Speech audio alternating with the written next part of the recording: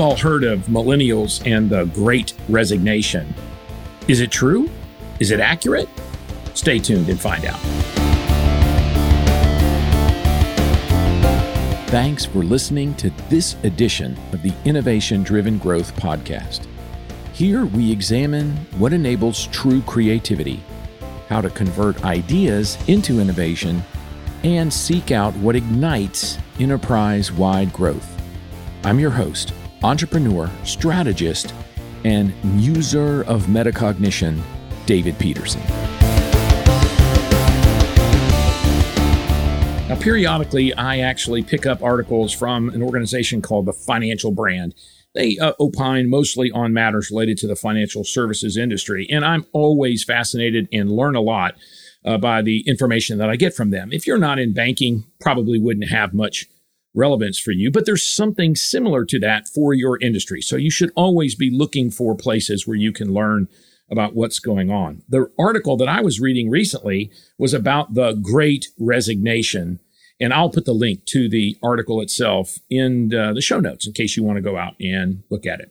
So this article was illustrating that the COVID pandemic had forced financial institutions to shut down all their branches. And that really changed the dynamic of how and where employees were deployed to continue offering banking services. Now, it's a double-edged sword, with customers now even more likely to perform transactions outside of the physical offices, reducing the need for traditional branch personnel. Meanwhile, bank employees were forced to work from home, and subsequently, two things happened. It turns out that the customer can be adequately served with customers working remotely, and some of those employees really liked not having to come to the office.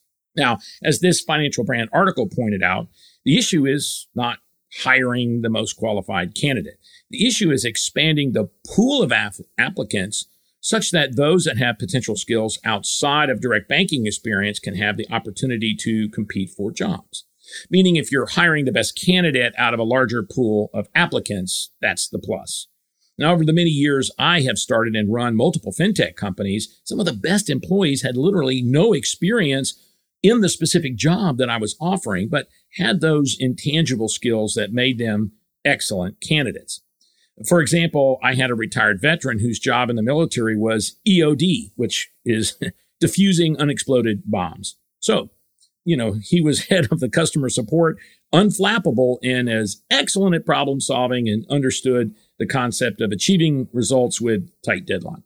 So, how does a financial institution find and hire and keep the employees that will ensure long-term success?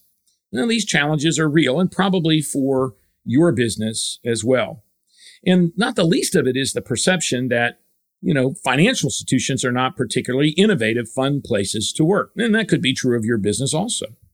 That one fact likely means that the number and quality of candidates you would get for a particular job is smaller than it otherwise would have been. Now, that Financial Brand article pointed out that a 2021 Deloitte survey found 40% of bankers felt like their workforce was unprepared for the changes that will be required to deliver future banking services. So combine that with under 2 years of tenure that most millennials work at a bank before moving on, and you can see how the problem is starkly illuminated. So again, right here, I'll just stop. And I'm talking about, financial institutions, and that's the world that I live in. But what about the parallel to your business? I mean, it, again, doesn't matter if you're a florist or you run an airline or you're operating a funeral home. These same types of issues apply. Now, again, the article goes further and talks about how staffing bank branches and the inherent challenges that are a part of that. And, this is a subject of what banks should do with these oversized, mostly empty branches. I've talked and written about this a lot. So if you run your branches essentially like they have been for the last 30 years, is it any wonder that there's a lack of enthusiasm in working in one? Right? In other words, how excited is somebody really about going to work in a traditional bank branch? Okay, ask this question of your business. How excited are people to actually come to work? The physical location is the key area that should be the target of innovations, where we change the whole focus perhaps away from transactions to engagement. Remember, everything that can happen within a financial institution can now be done online, can be done with a mobile phone. So you don't have to go to the branch to do transactions. Now, if you had the idea that you were going to move to engagement, you can start moving the staffing of branches to younger employees that would more closely align with the very customers that you're trying to attract. Even more important, you can have engagement activities in the physical location that would specifically target bringing in younger customers. Now, does that sound scary or ridiculous or crazy? I bet it sounds like a great job to a 24-year-old that's looking to make a difference, not just make payroll. Now, another place I looked to find insight was the blog of a woman named Jill Christensen. So Jill has been a featured speaker at the summer conference of our financial institution, and her writing is really smart and timely. And I'll put her blog in the show notes so you can have it. But a recent blog titled "The Most Important Thing a Leader Must Do Post-COVID" is this. Jill referenced Patrick Lencioni. I hope I have pronounced that correctly. He wrote a bestseller called The 5 Dysfunction of a Team. You might have already read that book, even if you couldn't pronounce Lencioni. And specifically the advice to get the right people on your team. So in addition to hiring for like a values match, Lencioni was saying it's crucial to hire people who possess humility, hunger, and smarts. Humility, hunger, and smarts. And he says if even one of those is missing, then that's probably not going to work out well. So think about that. Think about your next, maybe you're about to hire right now. How have you assessed that candidate's humility, hunger, and raw intelligence? So Jill Christensen follows this quote with her own insight. She says, rather than hiring people who have experience doing a certain job, hire people with a positive attitude who possess humility, hunger, and smarts, and then train them to do the job. As I always say, you can train any smart person to do any job, but you can't train for values. Hire a values match and a teamwork environment will flourish, a critical component in our new world of work. Sage advice from Jill Christensen. So most financial institutions have formal policies for diversity, equity, and inclusion. And yet, as an industry, we have a long way to go to really see a more diverse workforce. And our bank is no different, and we're currently engaged in a concerted effort to increase our level of DEI that is represented in our own workforce. But outside of race and gender, sexual orientation, there's other issues that work to limit the pool of candidates that we consider if we were hiring at our bank. So we look for those that already have bank experience, but most banks are really not that diverse. Then how diverse would the candidates be if they already work at a bank, right? Outside of a direct banking experience, we often look at tangential elements. Perhaps somebody worked at a mortgage or insurance or some other type of company. But as Jill points out, there are potential employees out there that may not have a traditional background for banking, but who would make excellent employees if they were given a chance. So as I write and put this out on the podcast, I was introduced recently to a new FNBB employee who works in our deposit operations area. And so I was just chatting her up and asked about her prior job. Well, what did you do before you joined FNBB? And she said she worked at a child daycare facility. Now, your immediate thought would be like, what does working at a daycare facility would prepare one for career in bank operations? And the answer is nothing. But this individual is bright, humble, and hungry. She is eagerly working to learn her new job at FNBB. But more importantly, she got the job because an existing FNBB employee used that daycare where she worked and saw and interacted with her and decided that her attitude and work ethic was what mattered more than any specific knowledge about the banking industry. Kudos to that employee. Now, at the end of the day, we can teach anyone that's smart, hungry, and humble to do just about any kind of job. What you can't teach is the attitude that will take to adjust to how your business is going to change over the coming years. So as I've frequently said, enthusiasm cannot be taught, but it can be caught. Let me say that again. Enthusiasm cannot be taught, but it can be caught. So if you bring in a young millennial into your organization and then infuse them with your culture and teach them how to do the job for which they were hired, the key to retaining them is whether or not they feel their job ultimately is meaningful. Take a millennial and tell them that it's important for them to be a banker, that banking and bankers serve an important place in society. And, all of a sudden, their reaction, is going to be, oh, come on, really? Banking, really? But what if they realized that they were the tip of the spear? What if your organization was embarking on a 5-year journey to transform your business into one that is specifically aligned to how young millennials and Gen Zs will want to purchase goods and services? And you're hiring younger, engaged millennials to be an integral part of making that happen. And it's evident to everyone that you're serious about this, not just paying lip service to it. And it's happening across the entire enterprise, especially from the board and C-suite on down. Now, that sounds like a job a millennial or Gen Z might get behind and want to sign up for. Now, I also want to point out that there is a difference in generational thinking. For example, those that identify as Gen X, often overlooked generation, quite frankly, are today in senior leadership positions at financial institutions and other businesses. Both the CEOs of my bank and the bank holding company are Gen Xers. So Gen Xers are open to new ideas, but are generally more likely to model their baby boomer parents than millennials do. Some older millennials actually identify as Gen Xers. So what makes younger millennials and Gen Zs think so differently? Why won't they grow up and model their Gen X older millennial parents?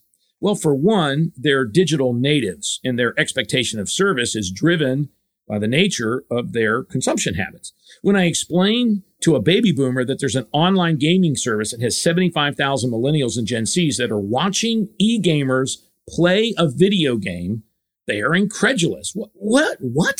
Why would they do that? It just seems ridiculous to them. Well, wait a second.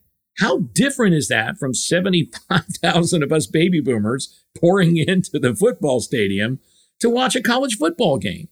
I don't have to personally understand or even agree with the consumption habits of millennials and Gen Zs to accept that it's real. So let me share some thoughts directly to the generational groups. So first, key advice to baby boomers. You can't fool the millennials and Gen Zs. If you talk a transformation game, but don't follow through, then you lose all credibility and they'll jump ship. You must be authentic and genuinely seeking change. Now, it's okay to make mistakes along the way. Hey, we can't be expected to know who all those performers were in the 2022 Super Bowl, after all. But we have to understand that our future customers do know all of those performers, and they like what they saw. So we need to enable their likes and preferences, both as customers and as employees, to show them that we'll walk the talk. Now, to Gen Xers, you have an opportunity to bridge the baby boomer and younger millennials, Gen Zs, that gap.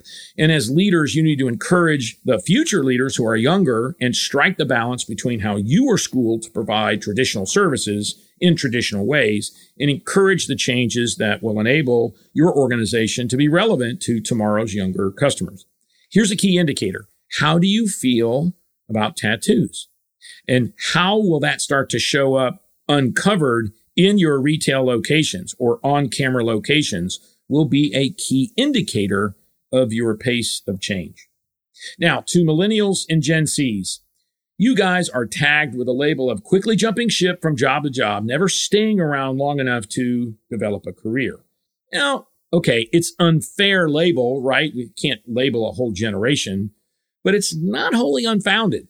So I'm going to post a graphic on the show notes that exemplifies the career path that most young people follow. And it's an XY graph with value on the Y-axis and time on the X-axis. And so most millennials, young millennials, Gen Zs, think that they live in a Y equals X world. So if you remember your 10th grade geometry, that's going to be a straight line going up 45 degrees, which means if I'm at this place over 2 years, my value, where I'm at, I'm going to be vice president. I'm going to have achieved this salary, whatever advancement that they think they're going to make.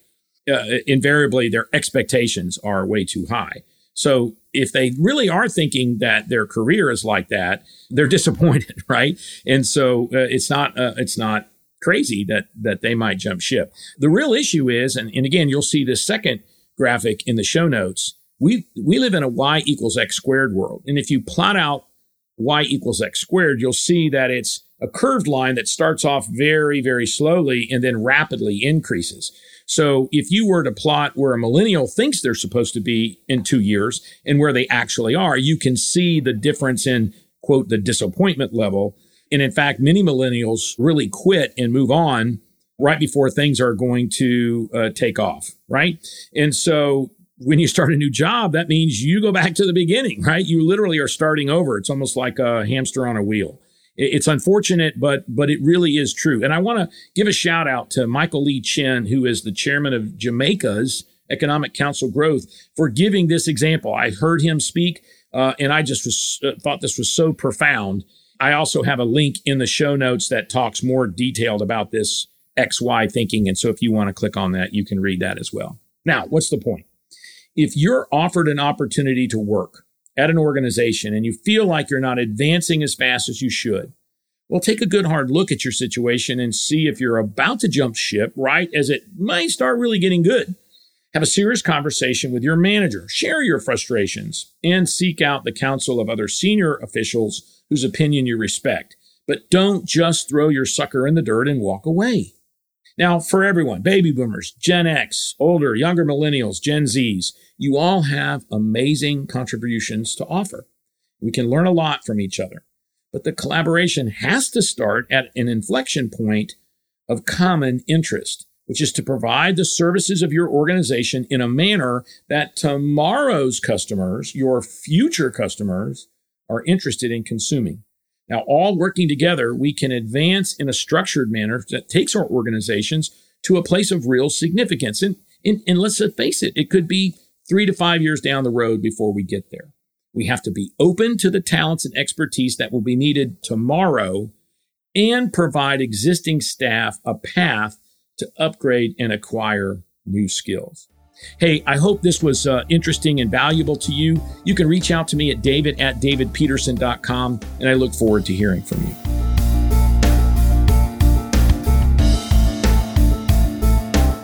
Thanks again for investing your valuable time listening to the Innovation Driven Growth podcast. I covet your questions, comments, or critique. You can reach me at david@davidpeterson.com. I'm also on Facebook at DP Speaks and everywhere else on social media at DLP Speaks. I look forward to hearing from you, and be sure to look for a new episode soon.